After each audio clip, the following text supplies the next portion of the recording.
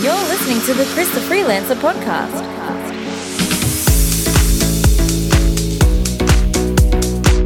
Hello and welcome to the Chris the Freelancer podcast. This is the podcast all about location independence, time freedom, and living life on your terms. Each week we interview a new guest on the show, and today I'm sitting down with Greg Hung, the man in Chiang Mai who's all about making money with video. In this week's episode, Greg and I talk about following your passion and the various ways you can make money with video. So sit back, relax, and enjoy episode 7 with Greg Hung. For show notes and more, visit christhefreelancer.com. All right, I'm here with Greg Hung. We're at Pun Space late at 8:42 on what is it today? Tuesday evening. Yeah. How you doing? Good. Yeah? Doing really good. Nice. Yeah, funny story how Greg and I met, or how I sort of figured out what he actually does. We met when I was filming my video on where to work in Chiang Mai, and he was one of the guys working out at Mana at the time, and we had a short chat, but I wasn't really sure about what he actually does.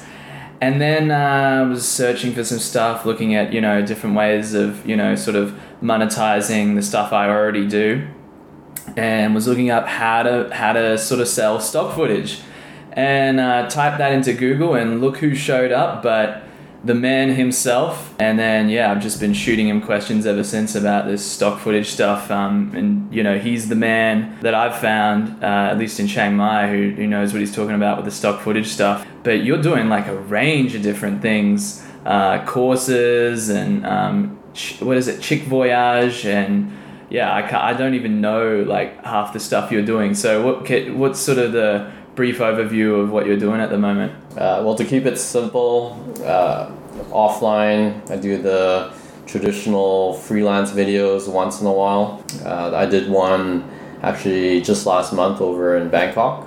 Okay. And that's like working as a videographer?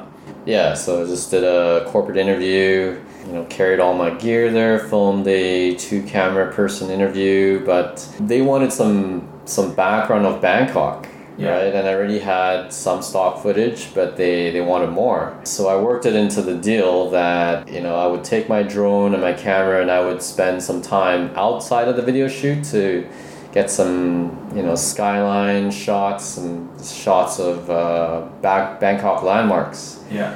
And so I took my drone there and flew along the temples on the river, got some nice shots, and so I included some of those shots, maybe like one shot, into their video, and now I can use those videos from Bangkok for my stock footage. So that's awesome. Yeah. And that's one of the things I've actually been thinking about recently is kind of diversifying your income, because I think one of the things with being a digital nomad is, like, if we're back at home with our jobs and, we've got employment law, so we're pretty stable. I mean, like, the jobs aren't as stable as they, let's say, used to be 50 years ago or even 10 years ago, but you still have that stability. But when you're out here and maybe you've got a remote job or you're a freelancer, there's a little bit more risk of earning income. So one of the things I've been really interested in is kind of diversifying the ways you make money. And I think that's a great example when,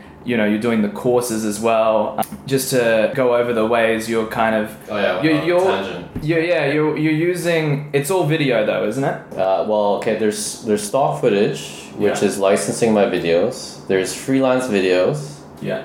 And then I also teach online courses in a video format. And the topic of these courses is I'll teach people how to do aerial video or stock footage video. So I basically teach people how I make money or how I do specific types of video. And I've also kind of dabbled in other things like Amazon Kindle books, Gumroad, and so I've got some other things, but mainly like stock footage is my rock. I tell you, it's my foundation, and the online courses and freelance videos are the big 3. All right, awesome. Yeah. So what I like to do is to really get into the origin story and get behind and into the minds of the people out here who are being location independent, and why they transitioned out of their previous lives. Like you said, you were working in IT previously, so I want to go back to like you were working at a standard job, correct, in IT. You got to work at 9 or early and left at 5 or later, and did that Monday to Friday. Is that correct? Well, it's not as cookie cutter as that. I was kind of essentially working like a dream job in IT in Vancouver, but my boss, she was from South Africa. She's pretty innovative. She started allowing us to work from home. Okay. So I actually had the freedom to work from home like 2 or 3 days a week. Nice. Work downtown. I was living downtown. So it wasn't a bad gig. Yeah. But I wasn't happy. I thought I would be happy, like earning a good wage, living downtown, living that bachelor ideal lifestyle that guys in Vancouver would want to be doing. Yeah. Do you like working from home? Not really, sometimes. Yeah. But it's nice to have that separate space to go to, just to separate. Yeah. Where you chill, where you work. Yeah, you're kind of. I know you as apart from the video stuff, as the coffee shop man. You have you have your few different spots here in Chiang Mai that you go to, and it seems like you really like that. And maybe I was thinking we'd get to that, in the interview. But sure. You were working at this job. You had 3 days, I guess, remote, but you were just working from home, right? You weren't. You can't really travel 3 days and then go back, But I guess it did give you a bit of flexibility to start with. Yeah, it was the beginning. It's the start of location freedom. Being able to work from home was the thing when you're working in an office, And of course, when you work from home, you've got the ability to do your laundry. While you're exciting stuff. Work. Yeah, as long as you get the work done. Yeah.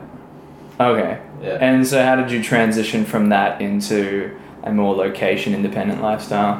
Well, that's a long story, but I had to do some soul searching. Figure out my passion, and I took my master's around this time. Was in my early 30s. Okay. So I did the MBA program, and by the time I finished that, I did some travels in between the semesters. It was pretty stressful because I was working at the same time as a manager, a young manager, and by the time I finished the program, I was really inspired to start my company, and I was really into travel, and I had big plans to start this travel company in Vancouver. Okay. And so did you start the travel company, or like what happened next? I created this business plan, which was kind of the grand output of this MBA program. Yeah. But I sold my apartment to get my first capital to start this business, and it didn't do very well. It failed, but in the process, I hired a company to do a promotional video for like the first tour. It was a luxury tour company, and I was just really into the videos that I first saw from this company I hired. Mm-hmm. And I noticed they were using a similar camera to what I was using, the Canon SLR. Mm-hmm. And then I got more into it and started. I did my first grand trip to Asia with my SLR. Okay.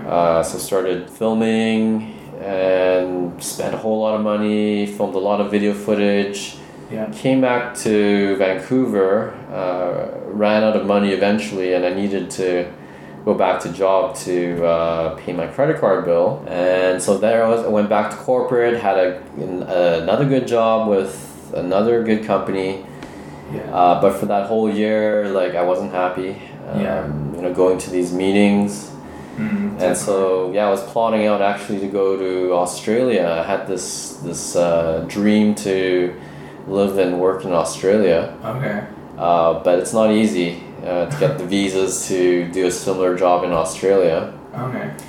And you would have worked in IT if you'd done that. Is that correct, or something more in video, or what you were moving towards? I hadn't figured out a way to monetize on video back then, so I was looking at IT just as that's my backbone and what I knew. What I'd spent 13 years building, but it just seemed like it was too hard, right? Like why? And I'd never traveled to Australia.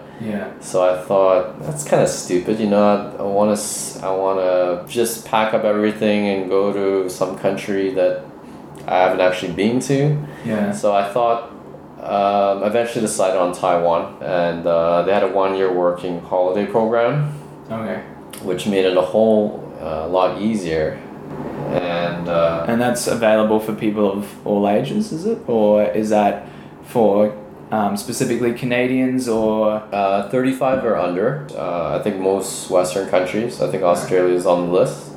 But it just seemed so much easier to try Taiwan, and I already went there during that Grand Asia trip I spoke about for my friend's wedding. So I'd already been there. I knew what to expect, and 1 year, I didn't even know what a visa run was. Before going to Taiwan. It was Taiwan I sort of figured a lot of things out.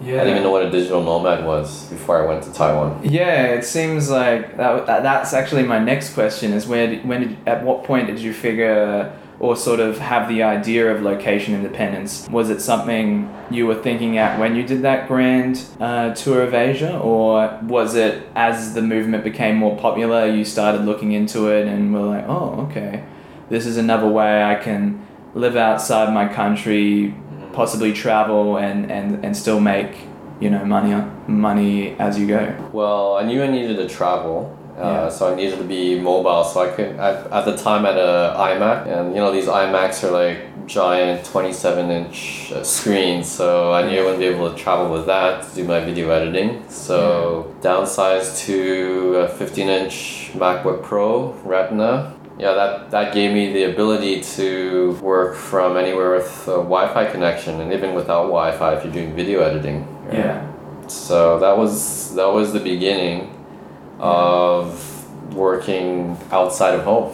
And was there any outside influence with that? Like, did you read any blogs or anything like that sort of exposed you to that idea of working remotely? Or I guess maybe being in IT, there's this I know at least from like web development perspective, like every web developer I've spoken to has done a stint. Like every experienced web developer has at least done a stint working remotely, and even the ones I worked with, a few of them in my first job actually, a few of them had been to Chiang Mai, been here and worked here. So I guess it's a more of a like, it's still within your peripheral vision, I guess, when you're working in IT.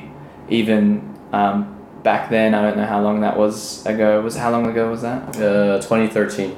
Yeah, definitely. I'm sure there was many people back then doing it only 3 years ago.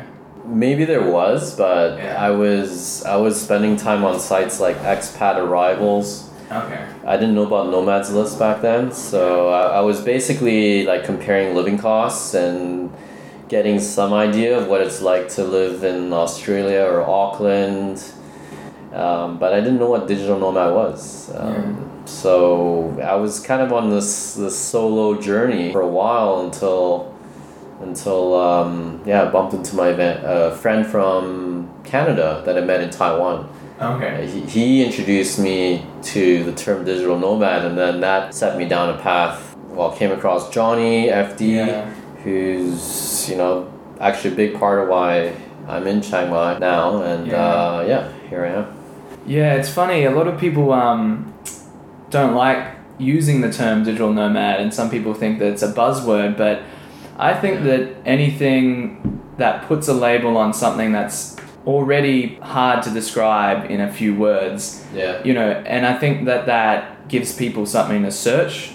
And definitely I'm sure people have found my videos and my stuff by using the search terms digital nomad, and I'm sure you found Johnny's stuff by using digital nomad related searches. So I think that's actually I think that happens for a lot of people. They discover just the words themselves, and that just makes you think, okay, that if there's a word for this, then this must be a thing, at least, right? Yeah, you think of, okay, digital nomad, what is that? Yeah. Right?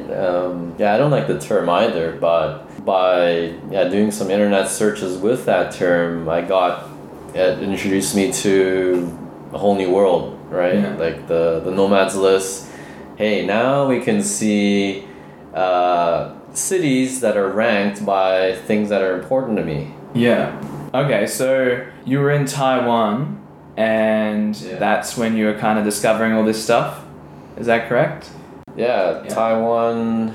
Actually went to Chinese school to learn Chinese from ground zero, pretty much, and doing some freelance videos, putting videos out on YouTube. Okay. Trying to get my business off the ground and start my dream. Okay, so what was the motivations during that time? It seems like from your story so far, it's very much that you found out that you wanted to travel, and that was something that you figured out that you wanted to have as a big part of your life. But the video stuff, was that a big motivation as well? You kind of found a love for video, or was that just the tool to get you towards the travel, or anything else that kind of motivated you to sort of achieving this lifestyle? It's like a combination of things. I love travel, but I wanted to take it to the next level, and the next level was living abroad. Yeah. And living abroad in a country where I didn't speak the Chinese, right? Was that challenging in Taiwan? I've never been there. That was challenging. You can get by, but I made things a little bit more challenging for myself by living in a suburb, a more remote area where I knew I would have to learn Chinese if I wanted to order food. Yeah. Right? Learn how to survive. You'll learn very quickly. Okay. And do you speak like good Chinese now, or? 我说一点点. I can count. Okay. I can order like kind of survival Chinese, but getting a little rusty living in Chiang Mai. Well, there's a few Chinese people here. It's popular with Chinese tourists, I think, maybe because they can get a direct flight here. And I know you can get a direct flight from Taipei now, which is pretty cool. VAir is cheap round trip flight direct from Chiang Mai. Okay. Yeah, and Taiwan is a good hopping point to Japan. Oh, okay. Or I discovered South Korea as well. Yeah. In a lot of ways, Taiwan has a lot of good ingredients. I guess it's a little bit more developed in Chiang Mai in many ways. Oh yeah. But you've seen that interview I did with Johnny. I think we've covered the main reasons why Chiang Mai is more suitable. Yeah, there's not much. I probably talk too much on this podcast about how great Chiang Mai is, but it's hard for me to go past Chiang Mai, especially when you're looking for the mix of everything that you would want. I mean, some people have a bigger preference towards certain things. Like some people, like Blake we had on the show, he's just like, it was a no-brainer for him. He's just like, well, if I can work anywhere, I want to work on the beach or near the beach. I love the beach. But a lot of people, I guess the only complaint I hear about Chiang Mai actually is there's no beach or body of water nearby. But it doesn't bother me too much. It's probably because I've been spoiled with. Yeah, you grew up with the beach, right? Yeah, well, it was only an hour away, and. Where in Australia are you from? Brisbane. Oh, okay, near the Gold Coast or Sunshine Coast is what you guys prefer. Well, my parents live at the Gold Coast, and we used to do family holidays there all the time. So. Yeah, if you guys are listening and don't know the Gold Coast, definitely look that up. I think it's like a really underrated place, like on an international level. Like it doesn't get a lot of I don't know. You've heard of it obviously, but you've been there or? I took a drive out there with my friend and went to the Versace Hotel. Yeah. Oh yeah, I used to work there actually. You worked at Versace Hotel? Oh, what was that like? Oh, it was a function. Oh, jeez. I don't want to get in trouble, but let's just say they didn't really conform to workplace laws very much there. Okay. Yeah. I'm probably going to get in trouble for that It's a one. podcast. Yeah.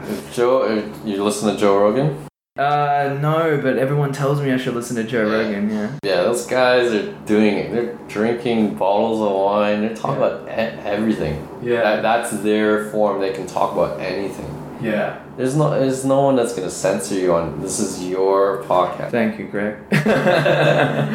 So I guess at what point did you go from IT in Taiwan? Were you doing IT in Taiwan? Yeah, that's the job you were doing, right? No, I had no job lined up okay. for me when I went to Taiwan. Oh, really? Yeah. So that was, you kind of were like, leap of faith, I'm going to go to Taiwan, I'm going to fund it with video. Is that what you're thinking? I had some savings. Yeah. And actually, I booked a trip through Hawaii, and then 2.5 months in Australia, and then a month in Singapore with my grandmother, and hopped around Malaysia and Bali before going to Taiwan. So Okay. I depleted a lot of my funds. Yeah. But during that trip, I actually did my first paid video for someone in Honolulu and Maui, Yeah. and I actually picked up another client for doing a website in Melbourne. Okay. So I guess while I was on that trip, I was a little bit more in hustle mode, and I found there's more opportunities outside of Vancouver. So I had a little bit of a few wins under my belt before I came to Taiwan. And you kind of got those off, was that off your brand Chic Voyage, or like were you were building some sort of brand, or were you finding jobs in classifieds and applying for them, or how did that work? Well, I had my chicvoyageproductions.com website, and I think I had a lot of content on there by that time. I definitely had a lot of travel videos. But for that apartment video in Hawaii, I lived in a nice condo in Vancouver, and I filmed the common area lounge. Yeah. And I used that video as a portfolio when I cold messaged the owner of who owned a group of nice condos in Waikiki. Okay, cool. Yeah, so that's how I got that first gig. Nice. Yeah. Okay, so you're building that personal brand and kind of building that portfolio and kind of scaling that up, I guess. Yeah, and I mean, building up my confidence. Yeah? Right? Okay. I mean, to that point, I'd never done a paid video shoot in Vancouver. Wow. Yeah. So you must have been nervous the first time, or did it come naturally, or how'd that go? I wasn't that nervous. Okay. I guess working at the previous company, since it was so small, 200-300 people, I was used to doing like HR work and work of a manager, project manager. So I was used to wearing a lot of different hats. Okay. So I thought, why can't I be a videographer, right? Nice. I'd already filmed all those travel videos with my camera, and I'd already studied up. I went to Philip Bloom's workshop, so I knew my stuff. So all I had to do is, just try to film a great video and make the customer happy, which actually is not that easy. When you're doing freelance videos, you never know what some clients are. Yeah, well, it's a creative. Picky. Yeah, it's a creative pursuit, right? So it's not like they can say, "Hey, make me a video, make it good." But then good is subjective, right? I mean, there's some things that I'm sure there's an objective level, but with anything creative, it's one person's kind of taste against another's in a way. Yeah. I mean, that's a good thing about YouTube. At the end of the day, you and I could do a duel now where we both make a video on the same subject, put it up on YouTube, and look at the retention curves. Yeah, you'll probably win. Yeah. Well, we'll see. But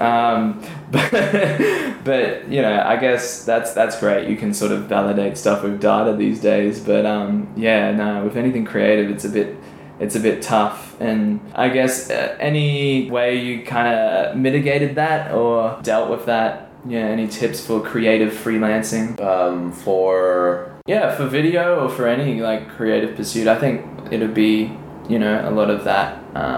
Your video experience would, you know, be relevant in something else. Like definitely like photography, I'd say. You know, photography and video a bit similar. You know, it's still visual. I do come across a lot of photographers that with cameras that can do video. Yeah. That are looking to get started somewhere. And I would just say, you know, video is a lot more work, but it's got higher perceived value. Yeah. For example, if you're selling a photo on a stock footage agency, I think they sell at $5 or $10. Yeah. I mean, you take a photo, you frame it, you get the right settings, and you press the shutter button. But the video, it's, you know, you do the same things, frame it, get the settings, then press record, and then you're recording for however much long, and then you got edit. It's just a lot more work, but you get a higher return when it comes to selling photos versus footage. And also, if you're creating an online course with video, that online course is going to sell for much more if you just create, well, I guess photos, you can't create a course, right? Yeah, there's a lot more you can do with video. Yeah. But tips for freelancing, I would say, like if you want to find that first client, definitely get your basics, have a website, have a portfolio, try to have a video that's related to the client's need. Like if it's real estate, have a video of apartment or a house that you can show them, and if you haven't, do one for free. Yeah. Right, but know what type of video you want to do. I'd also say make sure, like if you do find that customer, make sure that you have a good idea of what you want. So you can use sample videos, ask them what videos do you like, so you get an idea what videos do they like, so you take away that guesswork, and what style they like. And then you got to spend time figuring out, like, okay, how long is this video, and what is this video for? Is it for training, or is it a promotional video? And I can get a lot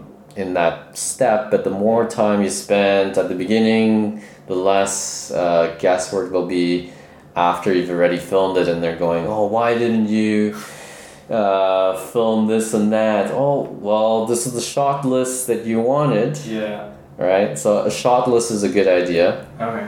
And you can do what we call video treatments, so you can kind of script out what the video is going to be. You can even do scene by scene. Okay.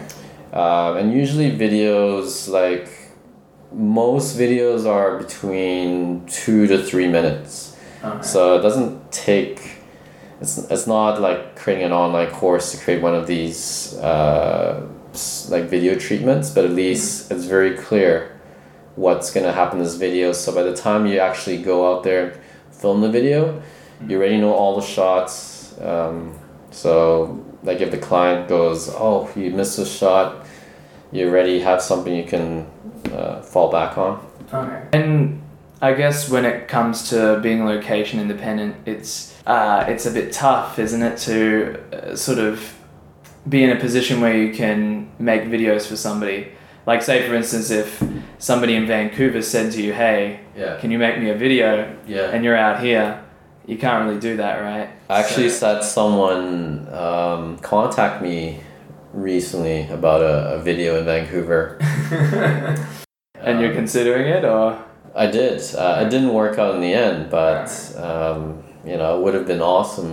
It was going to be a wedding aerial video. Nice. End of July, Vancouver summertime. Yeah. But I would have definitely, gone out there not to make with the purpose of making money, but to go back and visit my family and friends. Nice. Maybe renew another 6-month tourist visa. Okay. Yeah, just to go back for a visit and cover some of the costs. Okay.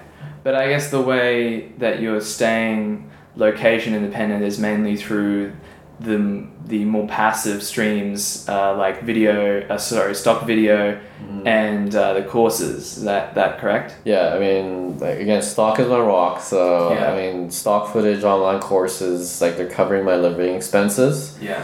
and I'm doing freelance videos, pretty regularly.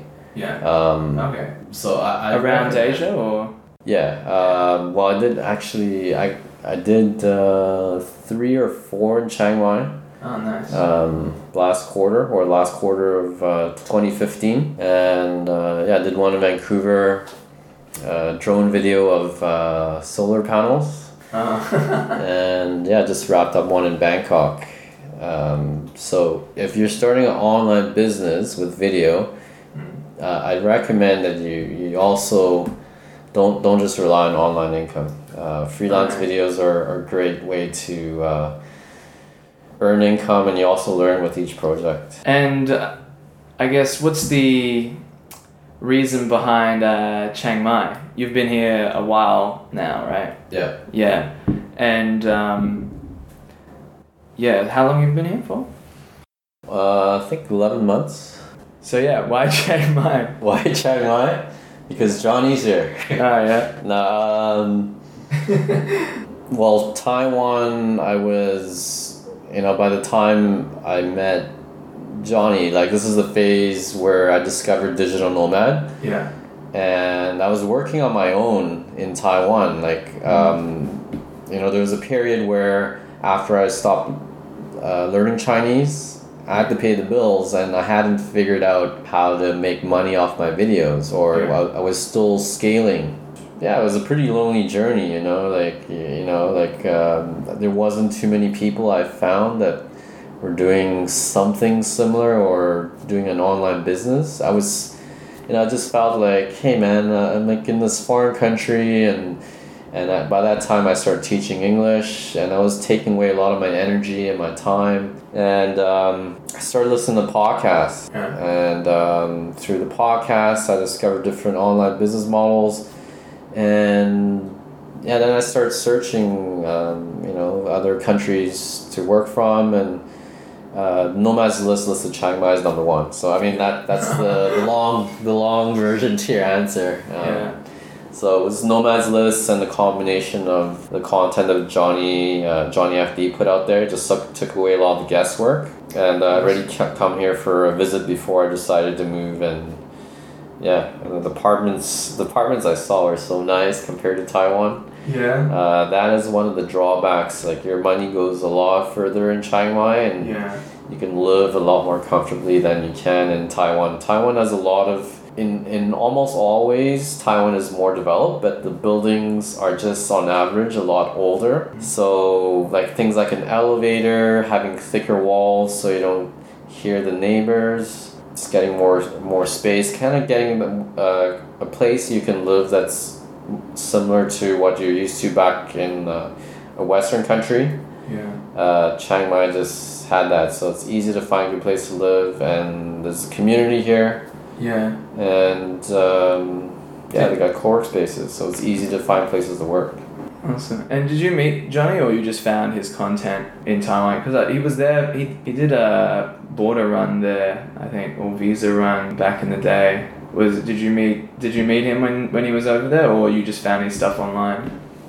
It was actually 2015. I was at the Maker Bar, which is a co-work space in Taipei. If you're ever visiting there, it's actually one of the only co-work spaces over there. And I was listening to Johnny's podcast, and I heard that he's coming to Taiwan with Larissa. So I'm like, hey, and it just so happened he hadn't came to Taiwan yet, so I ended up meeting with him, and hung out a bit, and then Awesome. learned more about Chiang Mai. Yeah, and then after that conversation, I guess you were convinced.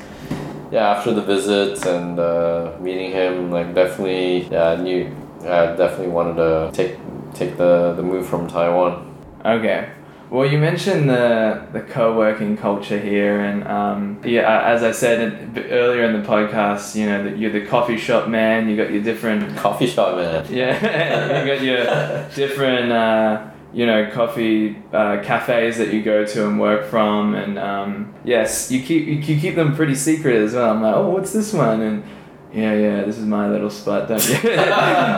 Back off, Chris. But like, yeah. Did I do that to you? Some other guys. No, I'm exaggerating. I share a lot, but I gotta keep a couple in my back pocket. Yeah. But is that's something that's important to you? Is kind of what is it about working out at different cafes that you like? Yeah, it makes it fun, right? Yeah. I'm a lifestyle guy. Yeah. And it's not just about like I don't know. I think about Pun Space, and do I want to pay a little bit more expensive fee to work at the same place every day? Yeah. I like that option to work somewhere else, and so that's why I still work at Mana. But I always have that option.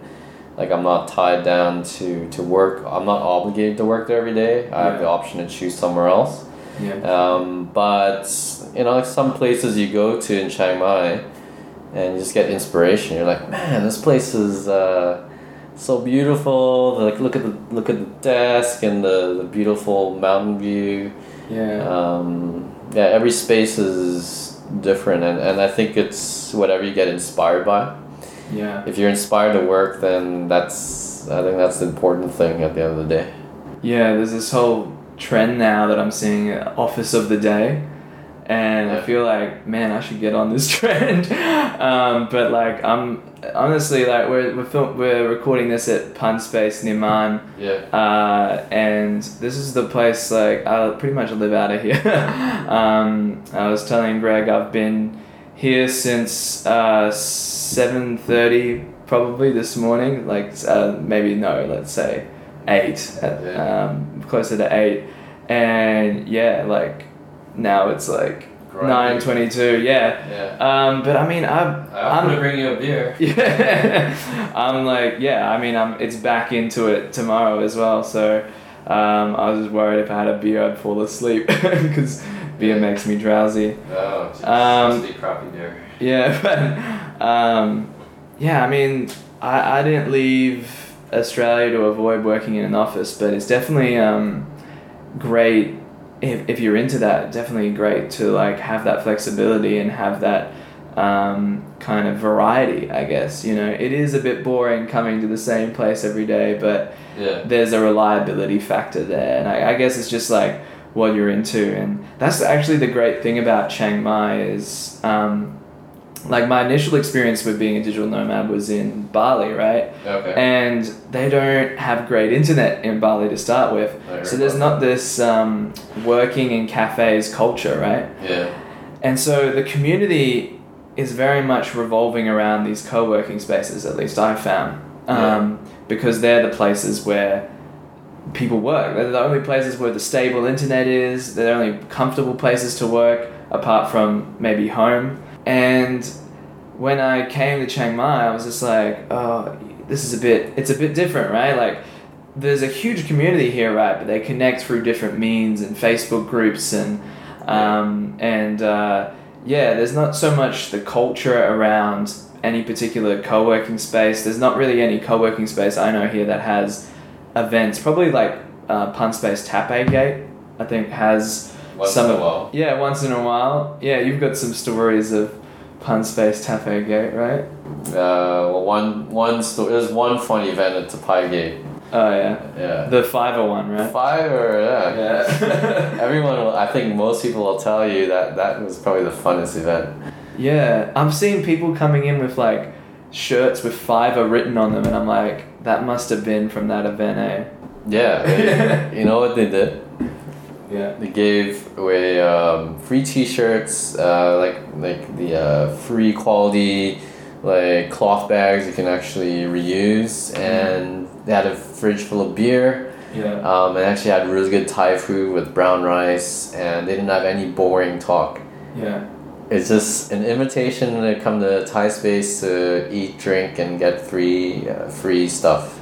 Yeah. But people are still talking about it. Yeah. There's that the Amazon FBA talk.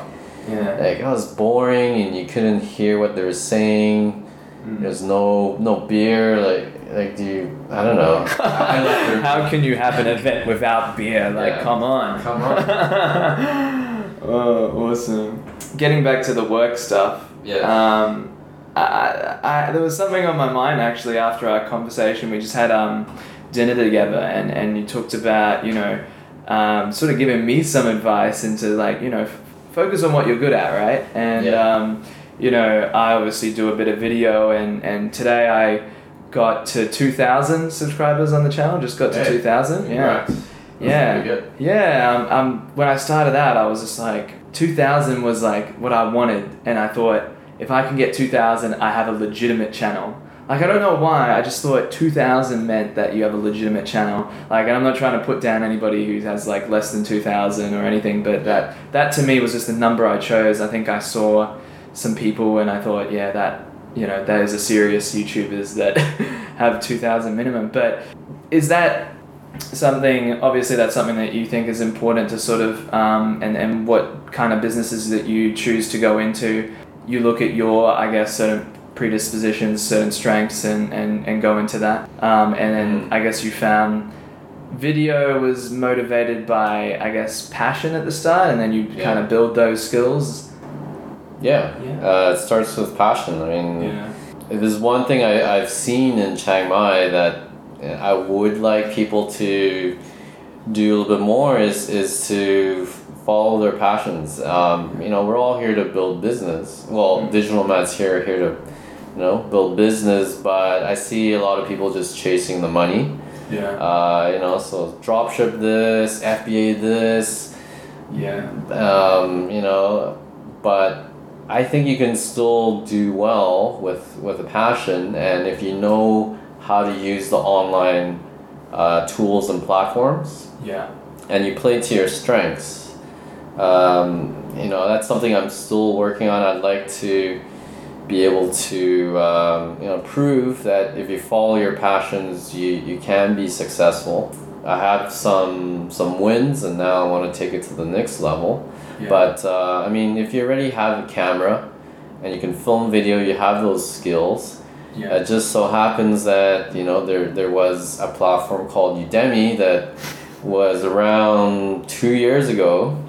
So if you knew how to film video, you already had that advantage over some teacher or someone, you know, off the street that had no camera that could do video or knew how to do or edit video. You know, you had that advantage over them. So I think you already have that, and you film a course that you can leverage what you've created and put it on other platforms. I think there is enough opportunities for the video creator now. They can build their own business. And like Phil Ebner, you're gonna ask me at the end of the the podcast who I should recommend to interview. Rob Cubbin. He introduced me to the Udemy world, but by following him, I learned that if you create an online course with video, you can leverage all the time and work it takes for that video, and then you can sell it on other platforms like Skillshare. You can create your own online school, all with that same those video lessons that you've created. And then recently, Johnny FD created a blog post, right? He had a contact to a Udemy competitor, and I actually contacted that. You know, I followed that link. And now I'm gonna get $1,000 for 4 courses I had already created. All I gotta do is just send the Dropbox link. Wow. That reminds me, I gotta send that.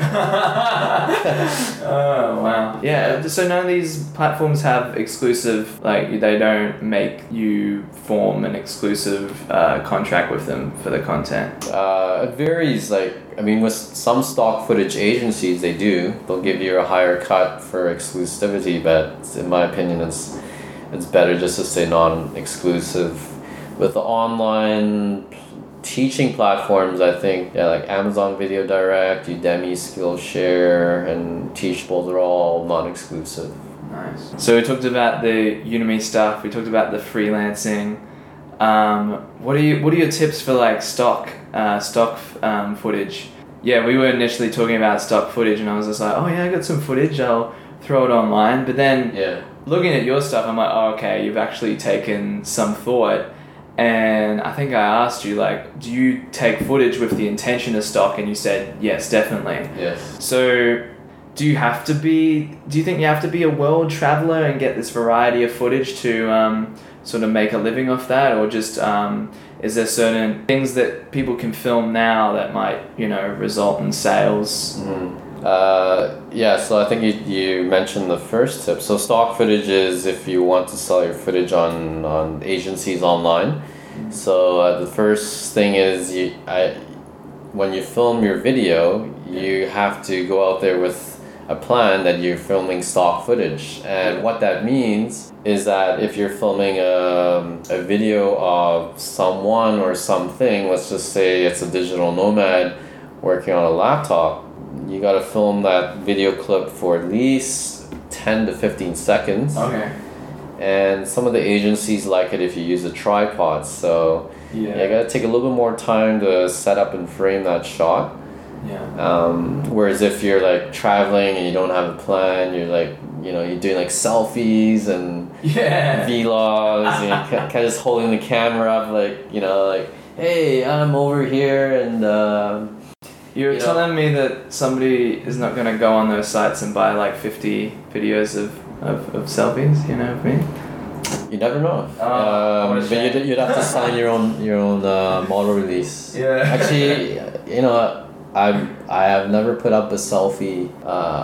Actually, I've sold video shots where I'm the actor. Yeah. That's something anyone can definitely try. Like, I'll go... some video clips I've sold is that I had access to a gym in my condo, right? Yeah. Like how often you get private access to gyms. So I filmed myself like a selfie of me working out with weights, and I sold video clips of that. Nice. One of my most popular clips was in the Wynn in Las Vegas. I just set the camera up, Canon 5D, in the middle of the Wynn, and I just walked past the camera with my friend and I walked back. So I'm in that video, and that's got a lot of sales. Wow. Yeah. And do you know who's actually buying this stuff, or it doesn't really tell you? Yeah, it doesn't really tell you. So you don't own the customer, which is something I'd like to. I'd eventually like to. I was thinking about having my own agency.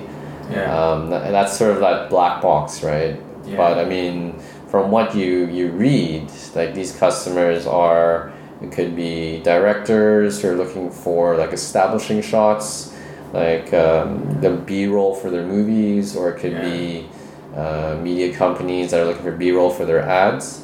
Yeah, or corporate companies that are looking to create their own in-house videos. It's just cheaper to get a particular shot, like if it's in Australia and they're in the US, a shot of the Sydney Opera House from me, or not just me, but anyone that shot that shot, rather than hire a videographer to go out there. Okay.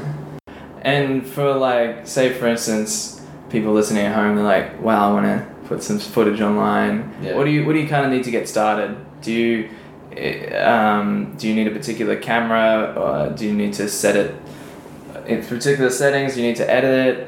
What's sort of the get starter? Well, there's a good article on Shutterstock. It does a good camera roundup, like everything starting from smartphones to like your top of the echelon of broadcast cameras. I use Canon SLR, which films HD. I definitely recommend whatever you use to film does 1080p. I film at 24 frames per second, but some of these cameras these days, even the smartphones, you can film at 1080p, I think 120 frames per second, and do super slow-mo. Everything looks good in slow-mo, right? Super slow-mo. So I think you need to add creativity to add production value, whether it's super slow-mo or if you use a dolly. I've even sold a lot of handheld video shots that I've stabilized in post-production. So what was the question again? What do you need to get started? Yeah, and I guess you've got courses on this stuff, right? And we'll link to that at the end for sure. Yeah. The advantage of my courses is I teach the workflows. So I think it's very important to build up your collection to at least 1,000 video clips. Okay. And these video clips should range from 10 to 15 seconds long. And you're surprised you can like build that collection up very quickly. But what I think a lot of the barrier that a lot of people have is after they filmed it, they're like, okay, this footage is on my hard drive, I don't want to touch it, right? Yeah. But after that, you need to cut up those raw video clips into usable stock footage clips. Yeah. But if you know you're gonna shoot stock footage from the beginning, right? This is what I do. I'll film it with the intent of doing stock footage, so it's 10 to 15 second clips on a tripod. Yeah. So when I'm editing that, there's not that much editing to do. I just might need to do some sharpening or add a little bit of saturation. And then when you export the clips, you gotta keyword and tag them. And that's part of that workflow to get them where they're online ready to sell. That trips a lot of people up. Yeah. And that's where, if you already know how to shoot good footage, that's where my courses will really help out. It's on the workflows, and the course I created this year was dealing with 4K footage and some of the newer agencies. Like every agency has like their own back end that's a little bit different to use. Yeah. Like Shutterstock is annoying because you'll submit your footage, you'll tag them and everything, you hit submit, and then you'll get these messages complaining about something, right? You get these bright red texts, but all it's asking is they're just trying to make sure you've double checked everything. So you just gotta highlight everything again and submit the second time. But if you don't know that, you might get stuck at that step, and you're like, what the? I give up, right? Awesome. Yeah. Well, yeah, we could probably talk about this till the cows come home, but it's approaching my bedtime, actually. But yeah, if you want to learn more about, Greg's stuff and all of his courses and stuff, listen to the end. I'll be mentioning all the different resources and everything we've mentioned in this podcast. But I just want to say thanks for being on the show, Greg, and thanks for having me, Chris. Yeah. Alright guys, thanks for listening. If you want to find out more about Greg, as well as everything else we've just talked about in today's episode, you can find all of that information and more in the show notes. Just head to christhefreelancer.com/podcast/Greg-Hung. That's christhefreelancer.com/GREG-HUNG. As always, thanks for listening, and be sure to hit subscribe, and we hope to see you in the next episode with another interview with a digital nomad.